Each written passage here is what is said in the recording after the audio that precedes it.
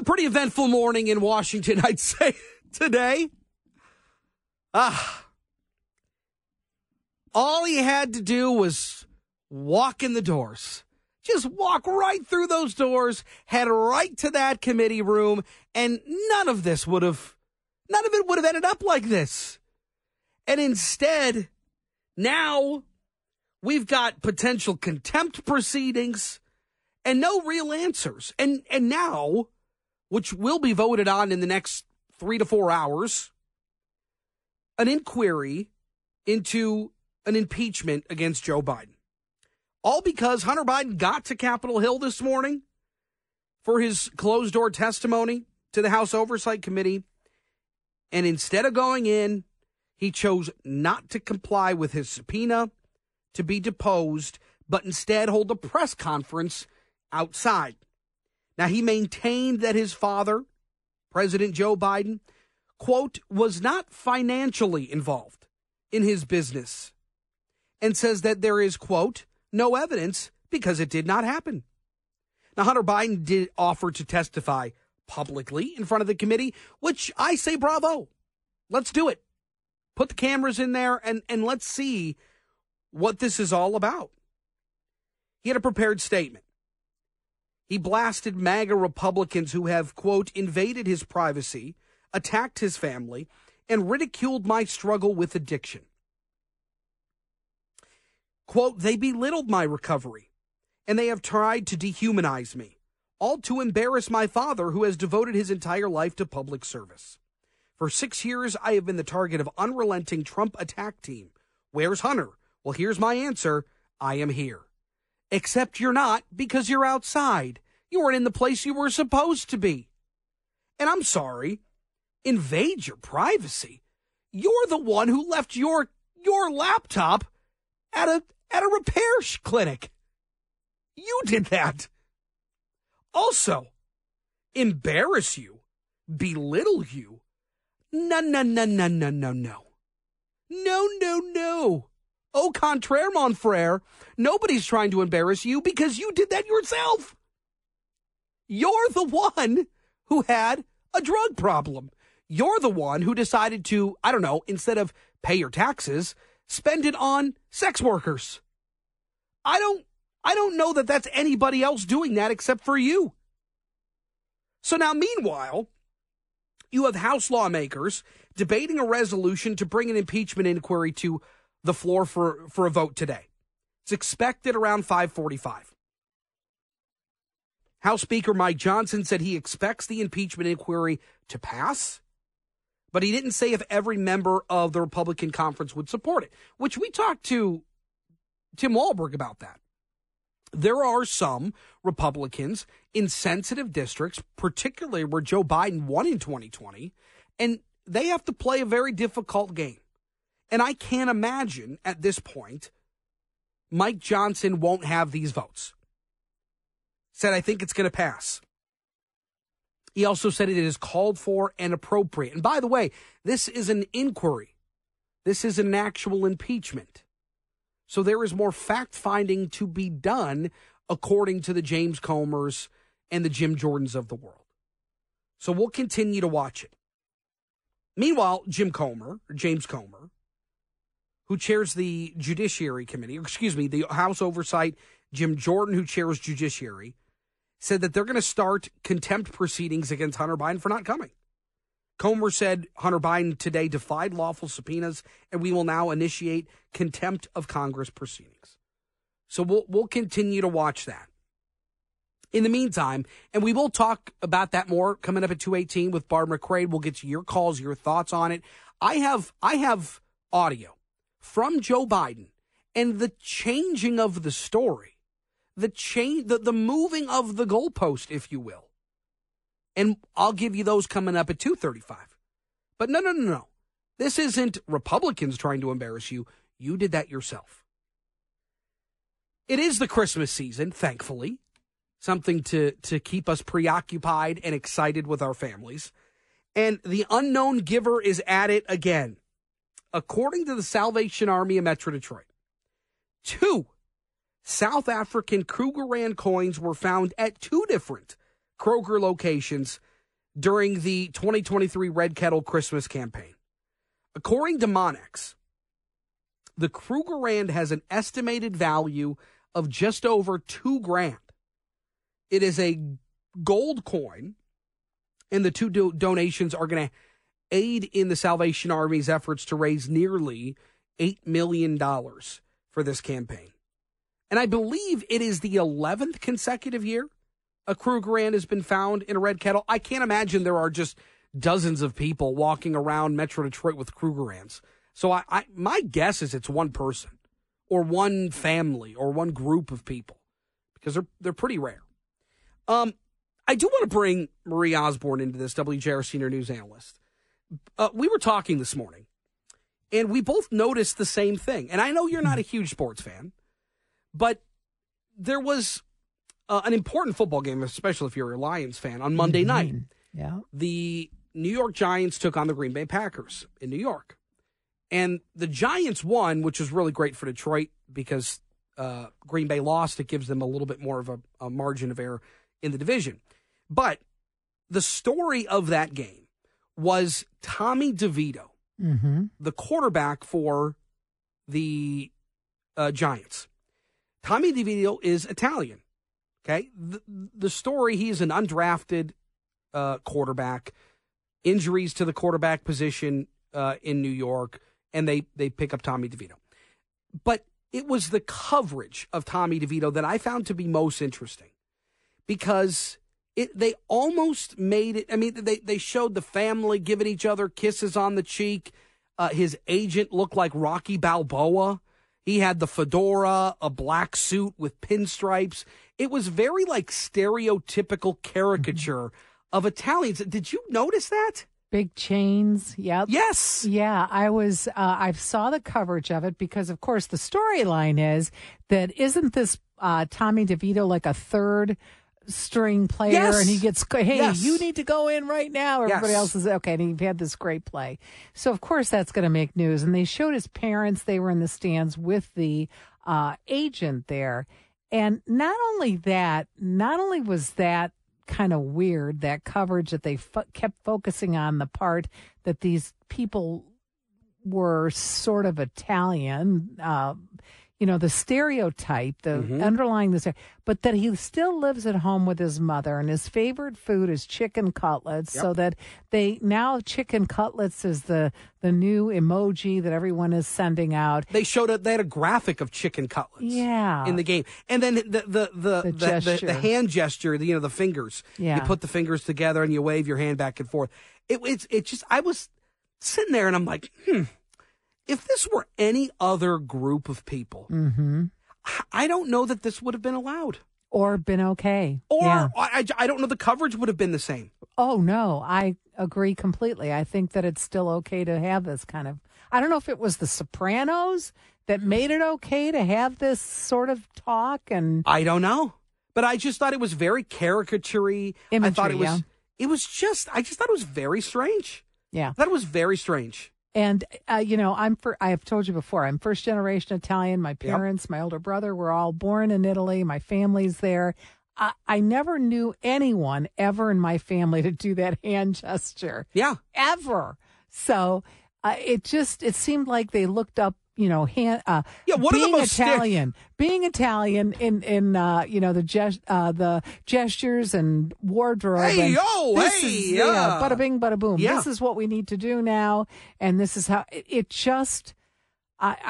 When I saw it yesterday, in fact, I called my husband into the room to watch it with me. He's not Italian, and I was just like, this is just borderline offensive to me. Yeah. That's exactly how I thought. Now, look, I'm going to go home. I sleep just fine at night, all right? Yep. But I just thought, and I don't like to play the what about game or what if. It's not my thing. But a little bit, what if? I mean, what if it were anybody else? Any other ethnic group. What if it were any other group of person? I thought it was very strange. I thought it was very strange. And it's funny, you caught me in the hallway and you asked me that. He goes, did you see? And I'm like, yeah. It was, it was that noteworthy. We both had the same reaction. And look, you're not the biggest sports fan, so I don't know that you're watching different sports every night. But I thought it was. This became a news story. First of all, because no doubt, because he got called in the way that he did. He had the a actual clutch play. sports story is great. Oh, it is. That's enough. It is great. But then they kind of got this sidebar story going that is just, I think, too far. I was reading a story about the agent again with the fedora and the black pinstripe suit. And the chain. Don't forget the chain. And the chain. But he said, I'm a big fan of Rocky Balboa. Uh-huh. And I thought, Rocky's not even a real person. Right. And how many years ago was that? 40 years ago was Rocky out? It's like, I like Superman, so I'm going to dress in blue spandex. What? Don't even get me started why the people in Philly have a statue. It's just not my thing. But you're not a real person. So you can like the movie, but to emulate him is very strange. He's not real. Yeah. All right, Marie Osborne, thank you very much. Thank you. All right, we got to take a break. We're talking Hunter Biden next on JR Afternoon. So as Hunter Biden has a plethora of legal issues, he today decided to sidestep the subpoena and instead of going in for that closed-door testimony, to hold a little confab outside the Capitol. What does this mean for him? Could there be legal trouble for Hunter Biden by not going in to that closed-door meeting? Barbara McQuaid's a professor with the University of Michigan Law School and former U.S. Attorney for the Eastern District of Michigan and joins us. Barb, it's good to have you. Oh, thanks. Great to be with you. What kind of ramifications could Hunter Biden potentially see by not going into that testimony today? Well, most directly, I think he could face contempt of Congress. In fact, the committee chair has said that they will initiate contempt of Congress proceedings. You know, what Hunter Biden objected to was not testifying, but testifying in a closed-door deposition setting instead of a public hearing. But he doesn't get to call the shots. You know, Congress gets to decide what the format will be when they issue subpoenas. And so a person's choice is either to find some legal challenge to the subpoena or to show up. And then once they get there, if they object, if they have a legal objection, object to the question on a question-by-question basis. But it is not permissible simply to say, I'm not going to come because I don't like the format you've chosen. I want to get your take on that, because they could have gone down the legal route and challenged the subpoena because it was behind closed doors. But that never really happened. And instead, at least from the outside looking in, 5,000-foot view, we were expecting Hunter Biden to go in and testify today. So instead of testifying, he stayed outside, didn't go in. Why didn't, do you think, he take the legal route and try to find an answer to the question of testifying behind closed doors? I don't know that he really had any legal objection. The only objection I think he might have is to assert his Fifth Amendment rights against self-incrimination, because, of course, he is now the defendant in two criminal cases, one related to allegations of illegal weapons possession and another on tax violations. And so to the extent questions implicated those cases or in any way incriminated him, he would have the ability to object to answering any of those. But typically when you receive a subpoena, you're required to show up at the setting where you've been commanded to appear and answer the questions and assert your privileges, whatever they may be, on a question-by-question basis. So I don't think he would have been successful going into a court and asking court to quash this subpoena. I think the court would have said, you must appear, but you can assert your privileges to each question as it arises. You talked about the possibility of the contempt of court route that some lawmakers seem to indicate that they're going to go. What are the ramifications of that? Well, there are a couple of options. One of the theories about congressional subpoenas that has not been tested in, a couple of 100 years is that Congress has its own contempt powers. That is that, the sergeant at arms can go arrest the person and take them into custody. But that hasn't been exercised in, as I said, hundreds of years. Yeah. The more likely scenario is a referral to to the Department of Justice, with a request that they seek criminal charges for contempt of Congress. And that's up to the Justice Department to decide whether they want to pursue that. In the January 6th investigation, for example, There were a number of people who failed to report as directed by subpoena, and the Justice Department prosecuted some of them, but not all of them. So Steve Bannon did get prosecuted, for example. I think Peter Navarro, a White House aide, also got prosecuted. But others like Mark Meadows and Dan Scavino, his deputy chief of staff, did not. And so I think the Justice Department would consider what privileges are relevant in deciding whether to go forward. But that's the more likely path, is to refer the case to the Justice Department to seek contempt charges. So you're saying that the DOJ does have some discretion there? It's not really necessarily cut and dry?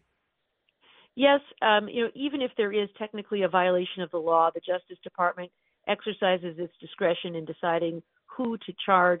And oftentimes in a contempt case, they look at things like those legitimate defenses to see if there's an adequate basis. They're looking for things like, what is in the best interest of justice? Is there a need for deterrence here? Is there a need for punishment here? Is there a need to promote respect for the rule of law? And so all of those factors will weigh into any decision as to whether to bring criminal charges. And of course, all of that is set off by a lot of political activity that's going on here, right? I mean, he's being called to testify, no doubt, because he's the son of the president. He is objecting to testifying, I think, because he's the son of the president. And I think the Justice Department has to try to tune out all of that noise and assess the case based on the facts and the law as best they can. Hunter Biden's a very high-profile person. He is well off. He has money. He can afford really good legal teams. Take me behind what you think those conversations were, because I can't imagine Hunter Biden or his legal team were unaware of the consequences of not going to testify today. What do you think those conversations consisted of? Yeah, I imagine they discussed the pros and cons of appearing or not appearing. I think it's probably likely that he would have asserted his Fifth Amendment privilege against self-incrimination in response to at least some of the questions. And so it seems that he was willing to take his risks for criminal prosecution because perhaps he saw a greater upside in sharing a public statement that he knew would get a great deal of airplay, and it has, explaining why he thinks this is a politically motivated inquiry into his father because of his own dealings. And it gave him a chance to tell his side of the story, not under oath, not subject to cross-examination. And so he got his story out there. And now even if at some point he does go in and testify, at least he's had a chance for the public to hear his side of the story. I got about 30 seconds left here, and I don't mean to wade into different territories here, but in the sense of what we could see from lawmakers today and vote on an impeachment inquiry, that seems to be more of a fact-finding, investigative step in this process. What kind of legal duty does the White House or anybody who would be called in to comply with that type of action? Well, in the investigation, subpoena power is one where people typically come in and appear.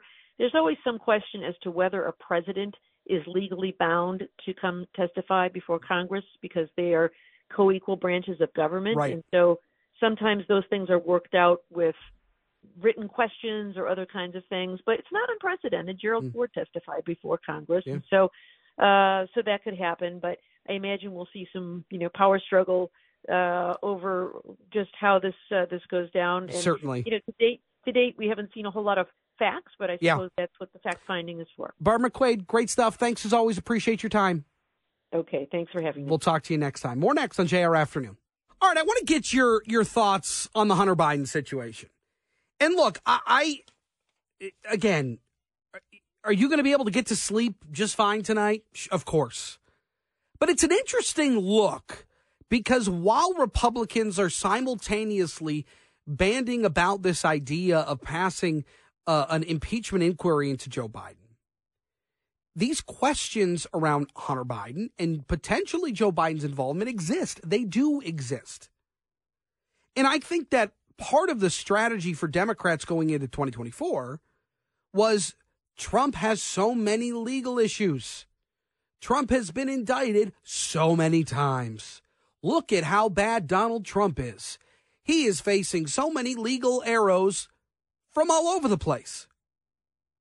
I think that point becomes harder to drive home when you've got these issues with Hunter and Joe Biden. Here's the other part in all of this. Does Hunter Biden skipping out on this deposition give the GOP some extra juice into passing this impeachment inquiry today? I would say yes. I think that this hurts Joe Biden way more than it helps. Way more than it helps. And again, I don't think they can use those same talking points. Here's the other part. There has been a changing of the story or a moving of the goalpost. Because at first it was never. I would never get involved. Never. Nobody's profited off anything. To now, Hunter Biden saying today, well, my dad wasn't involved financially. Whoa. Back the truck up. You said what? Because since 2019, I've been hearing this. I have never discussed with my son or my brother or anyone else anything having to do with their businesses, period. Mr. Vice President, how many times have you ever spoken to your son about his overseas business dealings? I've never spoken to my son about his overseas business dealings. Do you stand by your statement that you did not discuss any of your son's overseas business dealings? Yes, I stand by that statement. Well, then we had whistleblower testimony that said the contrary. And then there was this moment from a debate in September of 2020 with Donald Trump. He made a fortune in Ukraine, in China, in Moscow, that is simply and various not other places. True. My son has not made money in terms of this thing about, what are you talking about, China. I have not had, the only guy made money from China is this guy. He's the only one. Nobody else has made money from China. All culminating in the comments made today by Hunter Biden on the steps of the Capitol. Let me state as clearly as I can. My father was not financially involved in my business, not as a practicing lawyer, not as a board member of Burisma, not in my partnership with a Chinese private businessman, not in my investments at home nor abroad. What I tell Jake when he tells an untruth, somebody's fibbing. Somebody ain't being truthful here. I don't know who it is, but there has been a moving of the goalposts, and somebody's going to get their hand in the cookie jar here. Now, is it the president or his son? Or are these whistleblowers wrong? Because their stories haven't changed, but Joe Biden and Hunter Biden's have. 800-859-0957, 800-859-0WJR. Let's go to Dave in Rochester. Hello, David. Hey, good afternoon. Barbara McQuaid failed to answer the question, I believe, as to why the primary reason why Hunter Biden would not testify behind closed door. Quite simple. I mean, we go back 4 months ago, the big bombshell, Devin Archer was going to say all these things. And guess what?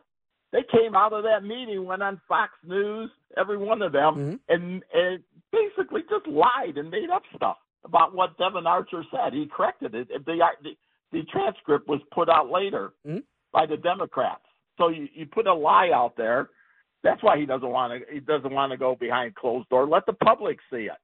Okay, what did they say as far as Devin Archer? Devin Archer. Well, they were trying to peddle the Biden business, the Biden business. There was no financial interest from Joe Biden. He testified directly to that fact. Same with the firing of Victor Shokin.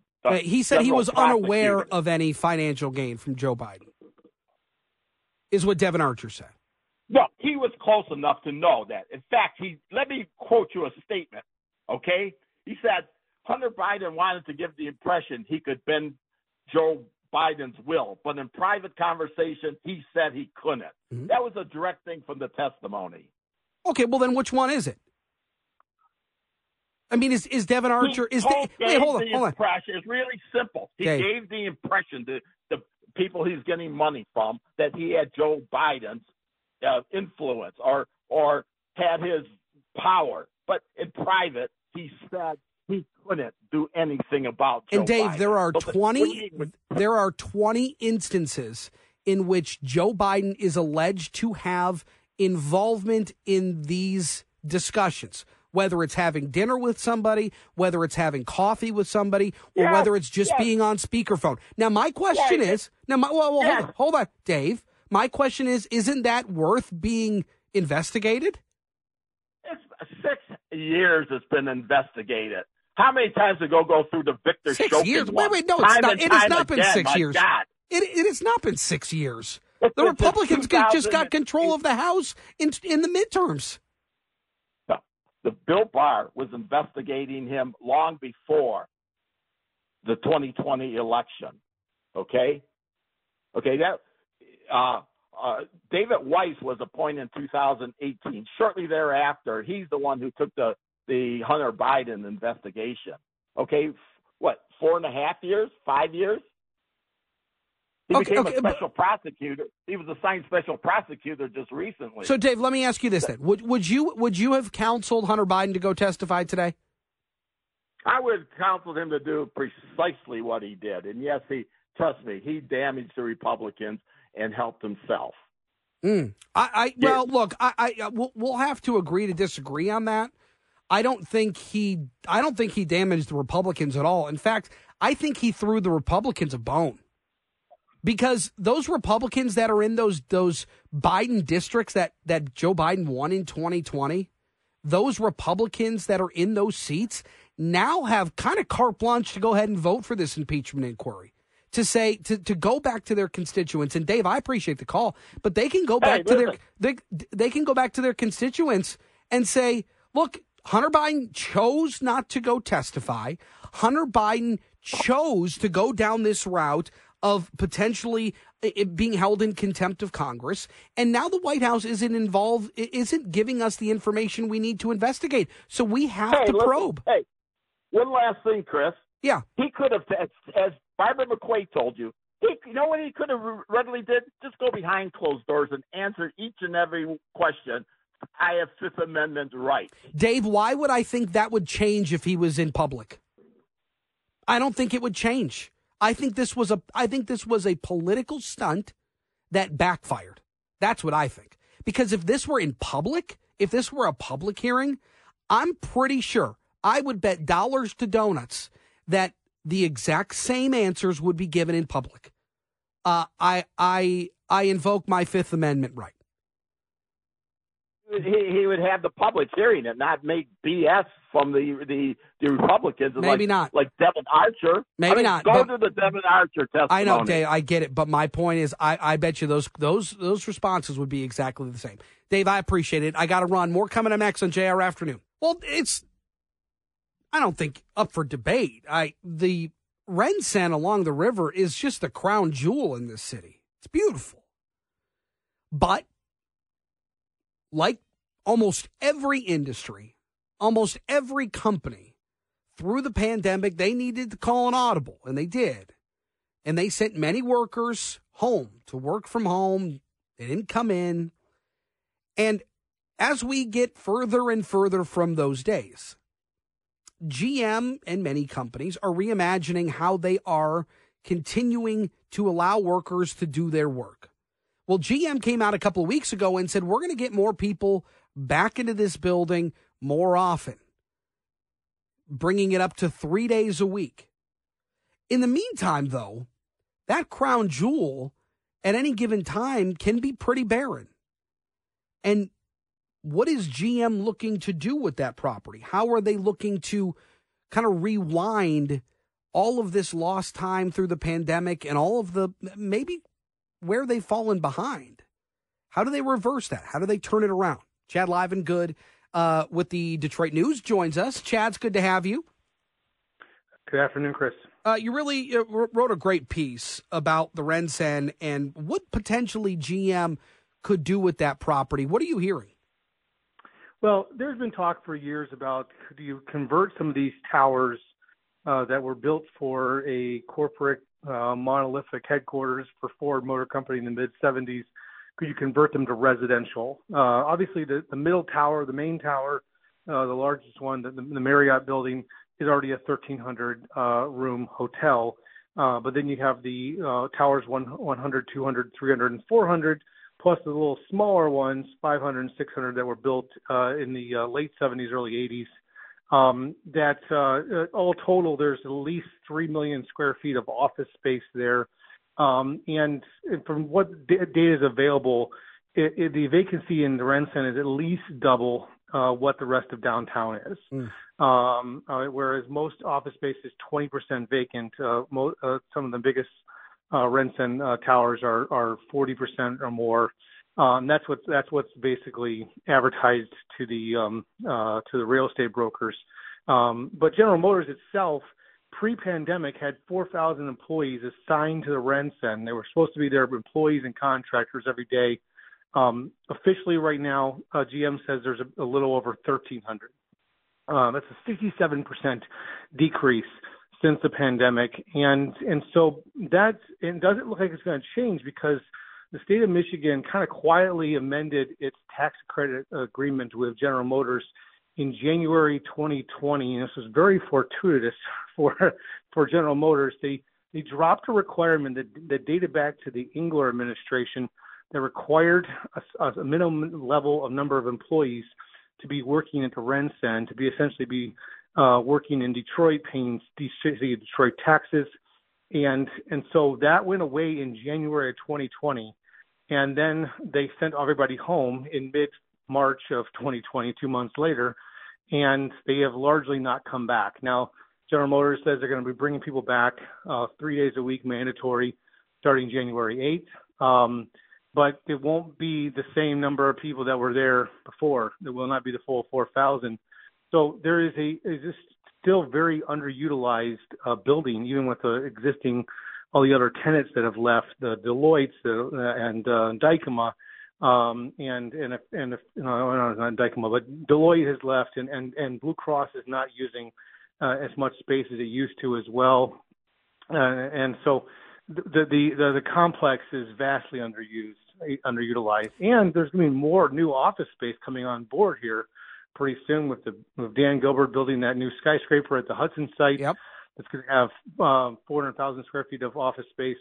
Plus, the Illiches and Stephen Ross in their District Detroit plan are planning to build out some new office buildings in those parking lots along Woodward, right in front of Comerica Park. And so there's going to be new, more attractive, right on Woodward, center of gravity office space that's not in an isolated labyrinth of concrete, steel, and glass on the riverfront. So is it a cost? Is it a location? What makes it such a challenging location to get people in and bodies inside? Well, anybody who's ever gone there knows it's not exactly the easiest place to navigate, although Mark Wallace, the CEO of the Riverfront Conservancy, whose office is in the Ren Cen, likes to say that after the first week of working the Ren Cen is confusing, and the second week it all makes sense. Mm-hmm. There's that anyway, and then there's also the challenge of, can you successfully essentially move the bathrooms in the commercial or the office space arrangement of those buildings? Can you move all the plumbing essentially into more of a format that fits a home, fits a condo format, rather than the format where all the utilities are in the middle of the cylinder tower and everything else is open, so that it's open for the view. So that's the way that they constructed that. Could we potentially see housing there? That is potential, but again, it's a matter of can all those things work right, and then who's going to have the money to do that? And that's what I'm kind of raising the question. It doesn't seem like General Motors is the one that's going to do this, because this is a company that is in the midst of a massive transformation, trying to move all of its vehicles to all electric by 2035. It is a monumental undertaking. They're facing setbacks right now in autonomous vehicle development. Their autonomous vehicle project in California is essentially on hold. I mean, there's a whole lot going on with this company, and so it doesn't seem like plain real estate redeveloper is what General Motors is going to want to be focused on. So it could potentially be a litany of issues, which is making it difficult for GM to fill this space. And if everybody will be back, won't be back, we'll see. But obviously, there's a ton of space there that's being underutilized. And I'm curious to see that if as we get into the new year, if there will be other developers that step up and potentially throw their hat into the ring to see if they can do something with it. That's what we'll be watching for, because otherwise you're going to have an office complex that's going to continue to decline, not have as many people to pay the bills and reinvest the money with, and then it could turn into a situation like we've seen with other underutilized office complexes. In my piece today, I noted Kmart, that headquarters on Big Beaver and Troy that's bank essentially since 2006. After Kmart bought Sears and had hightailed it to Chicago. Well, it's curious when you consider the type of need for space, office space, workspace in Detroit, that the Ren Cen just isn't in the mix. Chad Livengood, thanks as always. Appreciate your time. Got to take a break. More coming up next on JR Afternoon. All right, welcome back. 3 o'clock hour. Good to have you. Still a lot to do tonight. I know many of you. At this time of year, I'm going to get in better shape. I'm going to start eating better. I'm going to start moving more. We'll talk about it coming up, but there is a way for you to build a plan and really stick to it. But we'll do that coming up at 3:18. In the meantime, fireworks all over D.C. today. Hunter Biden got to the Capitol Hill this morning ahead of his closed-door testimony with lawmakers. But instead of actually going in, he chose not to comply with his subpoena and be deposed by the House Oversight Committee, and instead stood outside and gave some pre-prepared remarks. He maintained that his father, Joe Biden, the president, was not financially involved in his business dealings. That's a new phrase that we've not heard from the Bidens. And he also said there's no evidence because it didn't happen. Otherwise, there's no there. Hunter Biden did offer, though, to testify publicly in front of the committee, which I found to be pretty interesting. In his prepared statement, Biden blasted MAGA Republicans who have, quote, invaded his privacy, attacked his family, and ridiculed my struggle with addiction, close quote. They belittled my recovery, and they have tried to dehumanize me, all to embarrass my father, who has devoted his entire life to public service. For 6 years, I have been the target of unrelenting Trump attack team. Where's Hunter? Well, here's my answer. I'm here. Except he wasn't where he needed to be. Sure, Hunter, you're here. You're here wherever you are. It sounds like a Dr. Seuss book. But you weren't where you were supposed to be. You weren't where you were supposed to be to answer questions from lawmakers. So I thought it was I just thought it was PR. I thought it was a PR stunt gone horribly wrong. And to say that people are gravitating towards the fact that he has a drug addiction or is in recovery, all those things. None of that matters to me. I don't care. But when you're not paying your taxes and you're instead electing to use that money on things that you shouldn't, like illegal drugs, like illegal substances, like prostitutes, well, then it's a different story. I don't think anybody's invading your privacy. I think you were silly enough to leave your laptop somewhere. And it became public. I don't buy what Hunter Biden is selling. Also, lawmakers in the House are debating a resolution to bring an impeachment inquiry to the floor for a vote today.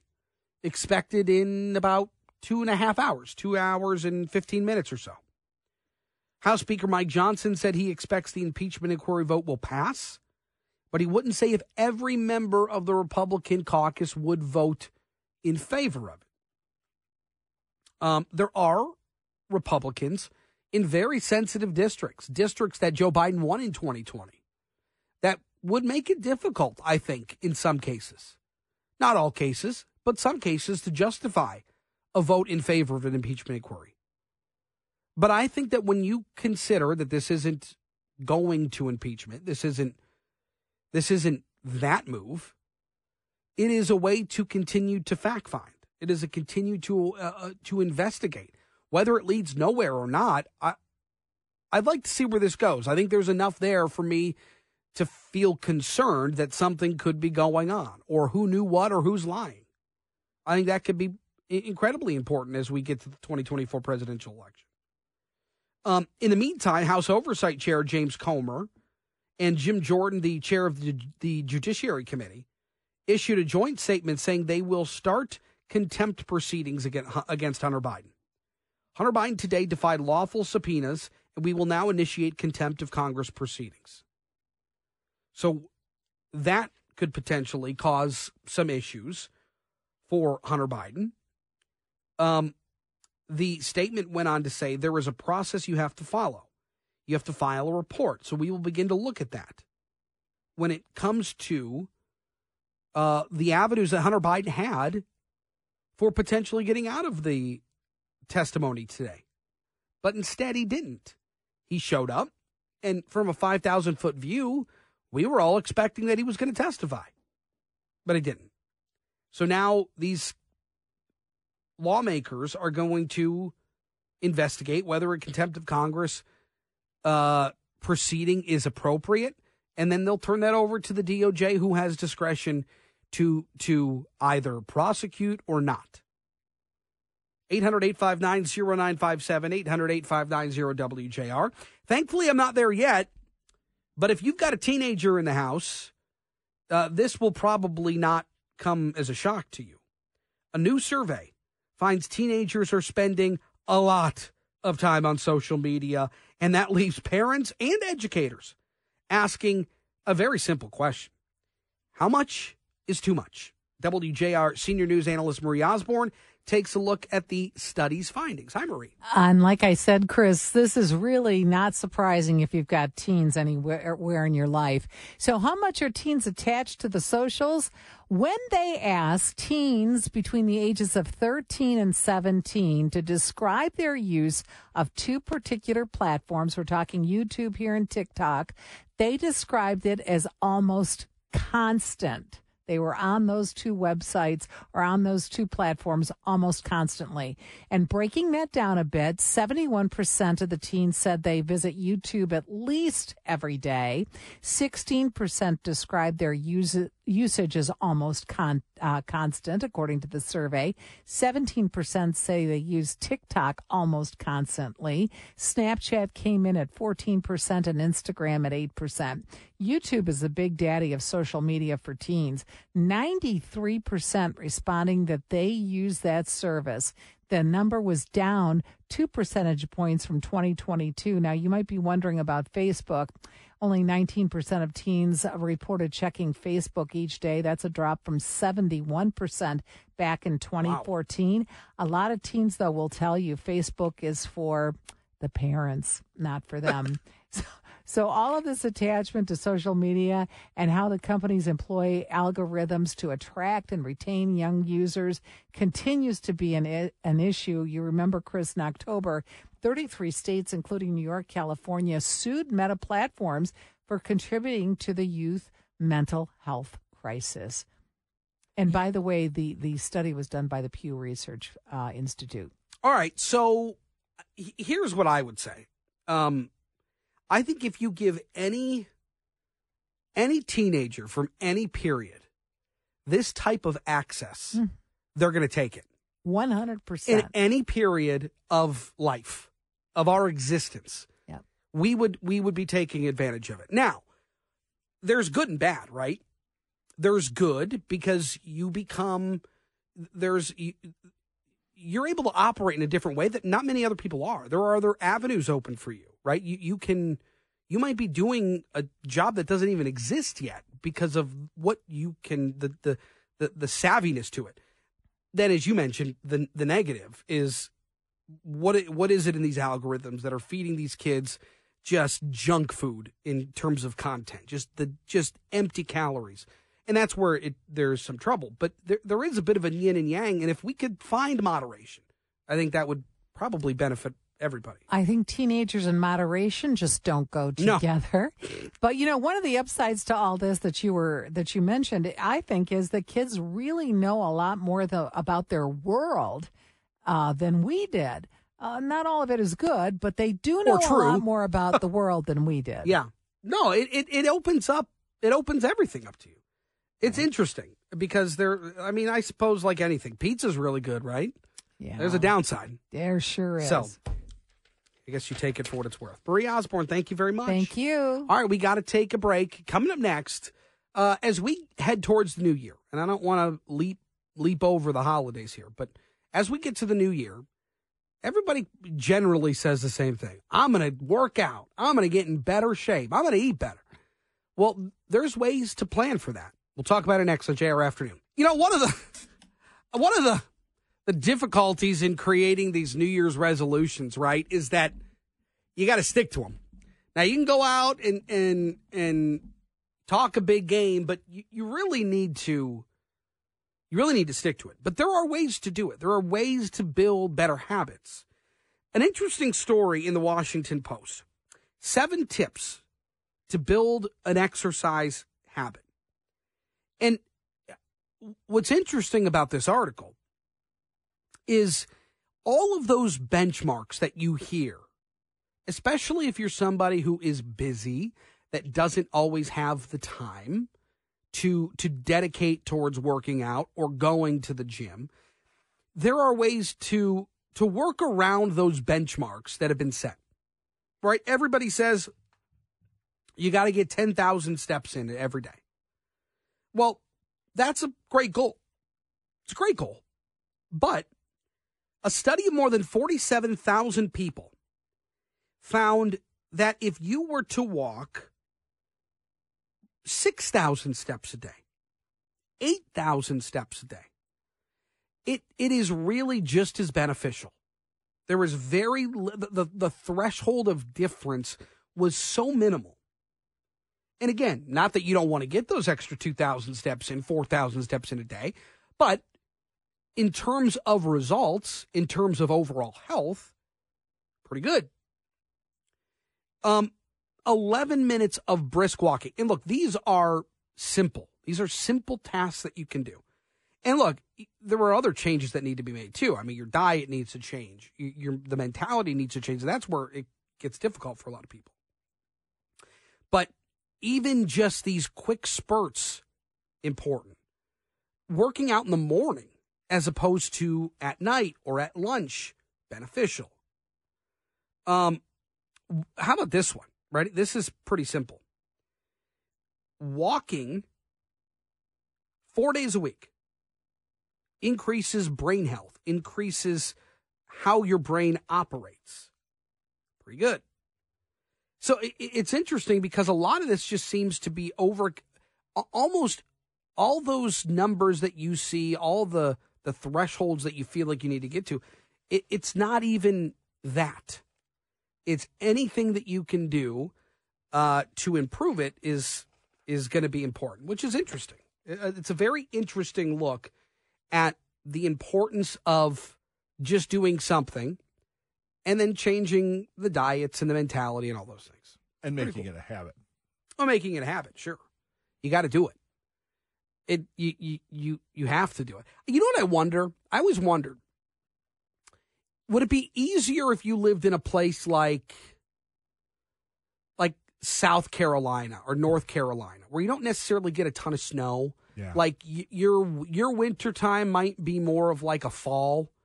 Because I think for a lot of people, it's like you get through the holidays, you're exhausted, right? You're running around, you're buying everybody things, you're returning stuff that you didn't want people bought you anyway. Right. And then you get to the new year, and then it's that thing, and then it's just like, okay, now I got to start this thing that's very difficult, and I have to be very disciplined. And then you add in, well, it's gray, it's cold, it's snowing. I don't want to do any of it. Like, I just wonder if it's almost a geographical hurdle, too, a mental hurdle that you have to get over. Absolutely. When it's gray, it's harder to do anything. To me, when it's gray and rainy. It gets dark early. Yeah, it's dark early. There are days here that I come in early, and it's dark when I come in, and I get home, and it's dark 10 minutes after I get home. You haven't seen a ray of sunshine. Yeah, but And it's easier to me if I'm outside. If I love to take a walk, and I haven't been able to do it because my work-life balance is so out of whack right now. But walking, it clears your head. I feel like I think better after I walk. It's just, but you can't do it in January. You know, you have to bundle up. Yeah. It's hard to do in January. Yes, you can do it. I got to tell you, it's amazing when you consider the impact of the mental on your workouts.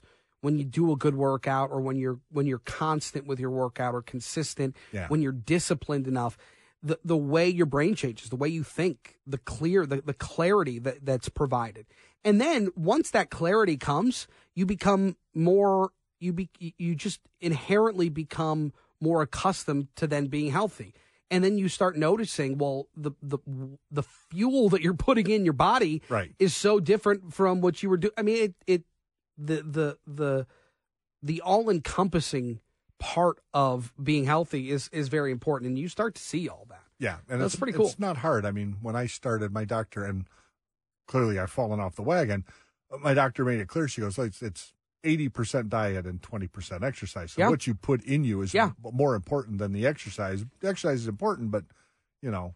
And you know what I hate about that, too? And I want to get to this other story, too, because it's funny. It's difficult because food today is different than it was 20 years ago. Yeah. Right? Like an apple can come all the way across the country and then sit in the grocery store for 2 weeks or a week, and it's fine. Like, that's not how it's supposed to be.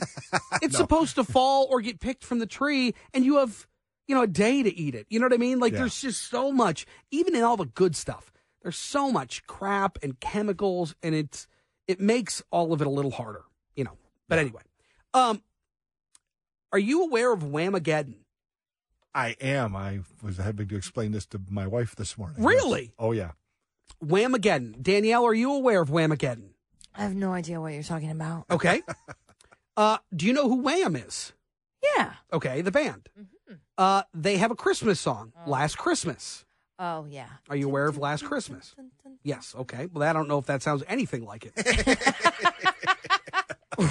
It does. But there is a new viral trend. It's called Whamageddon.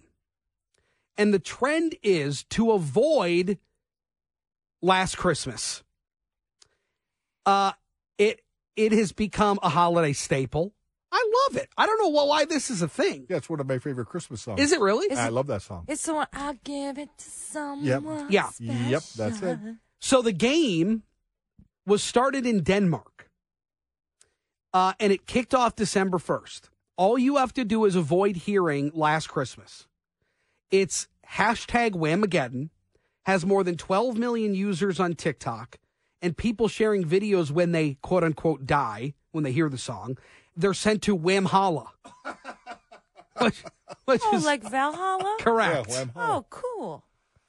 The creators are a group of friends in Denmark. They created an official website, Whamageddon.com, with all the official rules of Whamageddon.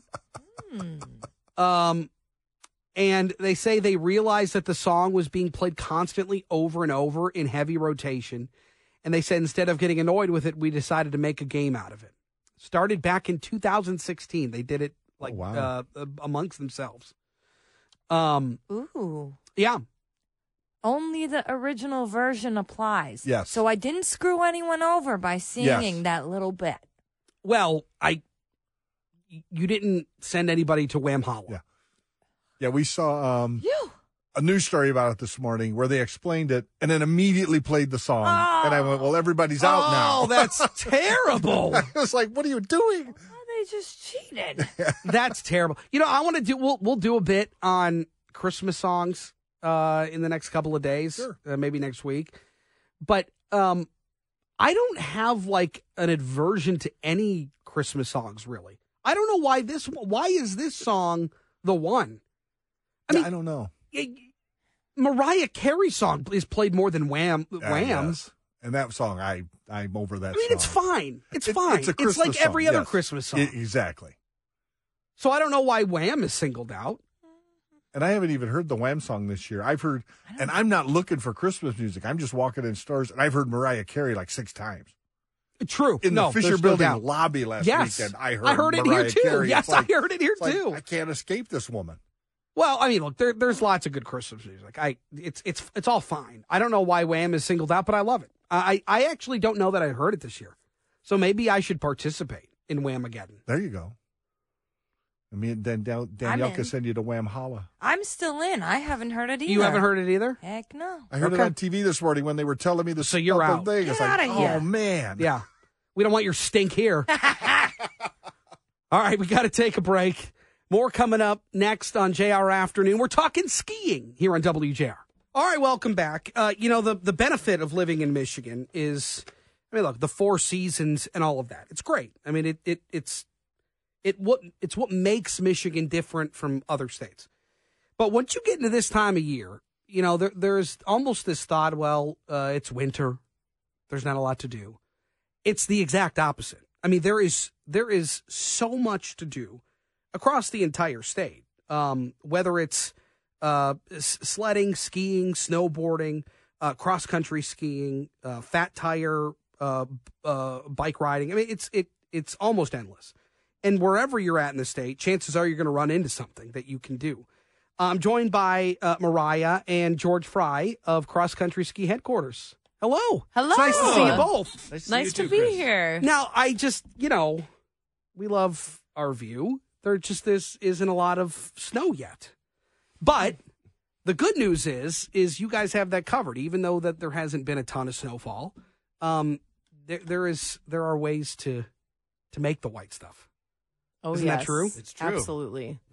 Yeah. So Cross Country Ski Headquarters, which is where we're based, we do have snowmaking. Okay. We've been able to make a field full of snow. We've been able to groom that snow. We've been able to have ski lessons, and people can demo equipment from our ski shop. Mm-hmm. So we'll be having a free ski lesson this Saturday at 10:30, even though you'll drive up north and you won't see any snow on the ground. So don't worry. Don't worry. Don't worry. It's all good. Yeah. So when do you start ski lessons? As soon as we have snow. It's just snow permitting. Once we have that field covered, that's all we need for ski lessons. And then there's a place about 20 miles north of us in Higgins Lake called Forbush Corner. Mm-hmm. And they have a really state-of-the-art snowmaking system where they will be making about 2 kilometers, so a little over a mile track of groomed cross-country ski trails that will hopefully be open this weekend. And to get trail conditions, you can go to mywintertrails.com, which has all kinds of member properties. There are different links to their snow conditions. So it's kind of a one-stop shop to figure out who has snow. I mean, you've got events all the way up to the end of March. We try to make It's winter fun. jam-packed. It's, we like to say winter's the coolest season because there's just so much to do. There's so many ways to recreate outside. And even if there's low snow, you can throw on a pair of snowshoes or even some of those crampons and go hiking. I mean, today you can't ski, but it's a beautiful sunny day. There's no reason not to be outside today, getting fresh air, getting exercise, and it's still super beautiful. Well, and it's a nice way to disconnect, and we were kind of talking about that. And, George, you brought some skis in. Are those cross-country skis? They sure are. All right, so you brought some cross-country skis in. But if you're not into cross-country skiing, what else is there for people to take advantage of? Well, I mean, in terms of just enjoying winter, if you're not into cross-country skiing, you should at least try it. Even if you've tried it once, you should try it again because there's a lot of different ways to enjoy it. But fat tire biking is another great one. There's a huge trail network in northern Michigan and all throughout Michigan that you can fat tire bike on. And even just ski walking, which is just basically going for a hike in the woods in the winter with walking poles, in case you encounter a little bit of ice or something like that. But it's a way to get outside and enjoy the beauty of nature. And there's a lot of places in northern Michigan to do that. But cross-country skiing is kind of a staple of ours, too. I mean, it is absolutely huge here. In terms of our trails, how do we stack up compared to some other states? We are so lucky in Michigan to have rolling terrain rather than mountainous terrain. Our downhill ski partners would disagree that we're lucky for that, but we We are very lucky for that for cross-country skiing because it's very hospitable for cross-country ski terrain. That's why we have so many amazing groomed trail networks. We're the only state that has an organized recreational cross-country ski racing association called the Michigan Cup. It's a really prolific sport because the weather and the terrain really are hospitable to the sport as opposed to the more mountainous states to the east or west. So how would you tell people if they want to kind of dip their toes into some winter activities? Where do you start? What's the best event to kind of get involved with first? So glad you asked. We have our flagship event on January 6th. It's called Winter Trails Day. And you can go to any of our 15 member properties, including Crystal Mountain, Boyne Highlands, Hanson Hills, Forbush Corners, Cross Country Ski Headquarters, and various others in northern Michigan, including Huron Meadows Metro Parks right over there in Brighton. Yeah. January 6th is Winter Trails Day, where for free you can show up. You can have a free ski or snowshoe lesson, a free full day facilities or trails pass, and either free rentals or discounted rentals. So that is geared towards beginners. It's geared towards people who want to be outside in the wintertime doing something healthy but don't really know where to start. These properties are designed to embrace you into winter and start with your best foot forward. I guarantee you're going to have fun there. You're going to find something. For sure. Yes, you'll find at minimum, even if there's not a ton of snow, which by January 6th, we should be rolling it in. Yeah. Oh, yeah. But aside from that, we've got at Cross Country Ski Headquarters a full cafe kitchen with a bar and live music. We've got a full suite ski shop, as do many of these other properties. It's really geared towards fun, outside, authentic experiences. Well, and it's the whole experience. It's the whole experience. It's cross-country skiing, it's snowshoeing, it's biking, whatever it is. But, George, it's also having the hot chocolate or the coffee outside by the fire pits. It's talking, bringing friends up with their kids. Whatever it is, it's an all-encompassing thing. Yeah, in a lot of ways, that's more than half the fun. Yeah. You come up, an ideal Saturday is sort of coming up, taking the free ski lesson, and sort of learning how to ski, dipping your toe in a little bit, and then going out for a tiny little ski by yourself to see if you can do it. You come back, have a really tasty lunch, go back out and ski out to the little cabin in the woods and have a hot chocolate and sit by the fire in the middle of the snowy woods. Ski back, grab a drink, listen to some live music, and you can be home, just after dinner. Yeah. If you're going back home. All right. Can I give you one of my ski stories? Please. So I just started skiing. I was I was in high school. I had maybe been a handful of times, maybe 3-4 times. And I said, all right, I'm going to try the moguls now. And so got up to the top of the hill, started going down. As soon as I hit the first mogul, the first one, I folded up like a lawn chair and then hit everyone on the way down. I was like, well, that was just a terrible idea. And all my friends are like, yeah, you should totally do that. No, false. So if you want to get to that point, if you want to explore what you can do over the course of the winter, mywintertrails.com, best place to start. Absolutely. Yep. Find the property you want to go to, find an event that draws you in, and make it a trip, make it a weekend. You will be hooked on outdoor recreation in the wintertime. And I'll tell you what, there is nothing that makes winter fly by like having an outdoor winter hobby that you love. Yeah, no doubt about it. Mariah, George Fry, thanks so much. Appreciate your time. Good to see you both. Thank you so much. All right, we'll take a break. More coming up next on JR Afternoon. Thank you for not playing Wham. Appreciate that. I continue to live another day. Steve Courtney, what's up? What's going on there, Chris? How we doing? KB, nice to see you. Everything well, lads? Can't find a microphone. Yeah, everything's good. While he looks for a microphone, let me just say this. Our chat brought to you by the Performance Remodeling Sweepstakes. Performance Remodeling, a proud partner of the Inside Outside Guys show, would like to wish Metro Detroit a very Merry Christmas this holiday season. As the new year approaches, log into WindowsRoofingSiding.com to enter Performance Remodeling's $100,000 window of opportunity sweepstakes. Okay, what is this nonsense about the NFL potentially playing a game in Brazil? Not potentially, my friend. The NFL. Who cares? The NFL today, as a matter of fact, awarded a 2024 regular season game to Brazil. Awarded them like they're the Olympic Committee. And then they voted to expand the slate of international games from 4 up to 8 games beginning in 2025. I don't understand what's happening here. I'm good. Maybe I can pick up a kidney while we're down there. Or get one taken away. Right, to exchange. You know, we've been to Mexico, London, Germany this year, and now Brazil starting next year. And I think from a player's perspective, it's a lot. I don't know if there's too many NFL franchises that have been to, in particular, London and later Deutschland. Oh, there we go again, speaking German. That truly enjoy the experience, because it's a lot. Well, next time you talk with Alex Anzalone, you ask him what he thinks about this. Where do you think the first non-USA franchise is going to be? London. You think it's going to be London? They are hell-bent on putting a permanent franchise in London. I'm gonna toss you guys on that. I say Mexico City, because they played a lot of games in Mexico City over the years too. But it's been a long time. It's closer. They can feasibly say they could do it and have travel, and it could work. What's a flight to London now? 6 hours.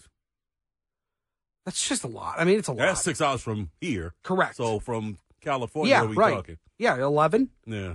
It's a lot. I think an NFL player, they probably kind of enjoy playing across the big pond, because the trash talk, I would imagine, from your basic London fan is a little bit more tame than it is over here. Yeah. Blimey, that was horrible. I will tell you, though, like, if you watch European soccer, like, their chants. Oh, it's unreal. Like, it is so organized. That's their game, though. But that, if you were to be able to incorporate that into American football, I think that would be pretty cool. So there's something we can learn, but no, I don't like it. I don't like what it does to, right? If my team is in contention, if my team is good, and you throw a wrench into their schedule like that, I hate it. I hate everything about it. And so does the team involved. Yeah. Believe me. Yeah. So anyway. We didn't get into this yesterday. We ran out of time. What is your concern level with the Detroit Lions? Because I have been pleading with my audience to get on this bandwagon, go on the ride, be willing to be hurt again. Yes. Because if you miss it, then you miss it. You miss out on all the fun. And unfortunately, things have taken a little bit of a rough turn the last couple of weeks. Well, let me put some raw numbers behind that, sir, if I may. Coming up Saturday night, beautiful Ford Field, prime time, your Lions playing host to the Denver Broncos. And the honest to goodness truth, folks, these are two teams going in the complete opposite directions. Lions began the year 5-1. They are 4-3 over their last 7. What have the Broncos been up to? Sean Payton is hired. They're expecting big things. Remember, the Broncos lost to the Dolphins in Week 3, 70-20. 70-20. They were 0-3 at that time. By Week 6, they were 1-5. They are 6-1 now since Week 7. I forgot that was this year. It feels like forever ago. I mean, all of a sudden, everybody's looking at this Sean Payton like, should have stayed at Fox, man. Yeah. Because this just ain't happening. Meanwhile, despite giving up the third most yardage in the NFL with 377.4 yards per game, the Broncos defense, how about this, leads the NFL in takeaways, 24 of them. And they're coming across a Lions team that, as we well know, has absolutely no problem giving the ball away. Given it away 9 times, I think, over the last 4 games. It's not great. This is not a great time for a matchup. But all right, stop the panic. Did you see who the Dolphins lost to Monday night? Yes, Tennessee. It's the NFL. It happens. They lost to Chicago. No, look, I understand. There's no panic. But to get depantsed in Chicago is... They did not get depantsed. 2-3 plays cost that game. Okay. It was 13-10, the offsides and the touchdown, and then the fumble at golf. That was the ball game. They were winning the game at halftime. They weren't depantsed. All right, but Kenny, here's the thing. I'm just saying, they weren't depantsed. Let's get that out. They lost the game to a good Chicago team, if you look at the way Chicago's played over the last 4 weeks. That was a good team. I love when Kenny yells. I know he's passionate. He's getting all wound up. Watch this. Panicking out there. Watch this. Enjoy the ride. All right, now you're a team that is desperately in search of your first division title in 30 years. Your penalty situation, pre-snap, horrible. if you want to get to where you want to be, you can't play like they've been playing, Kenny. I'm not arguing that, but they're the third youngest team in the league. Yeah. They're playing young at times, and they have up and downs in the season. 2-game lead with 4 games left. Calm down. 3-game lead. Well, thanks to Tommy Cutlets. Now. Okay, but all of a sudden, this Denver game isn't going to be quite the cakewalk everybody thought it would be 3 weeks ago. You shouldn't expect any game to be a cakewalk. Any NFL team can come in and win. They're playing a good team this week at home, at national TV. Then you take care of business, right? And play complimentary football and get back to who you are, as Dan Campbell says. That's what I'm saying. Well, because I think we cleared all that up. But, wearing diapers in your car now and going to places. Who's wearing diapers in their car? People in this town so excited they wear it. What do we got coming up today? Good God. Man, come on. Yeah, I was coming to be peaceful today. Yeah, right. I was coming in peace. He came in with flamethrowers. I know, I was coming in peace. You got me fired up. All right. Brian Kilmeade will be on with us. He got a book out, and we're going to talk about, of course, Hunter Biden. We have to talk about Hunter Biden. Well, yeah. Yes, what is he doing? Did he screw up today? No, I thought he had a good presentation. Oh, my God. I mean, for what he is. Come on, man. I think coming up next.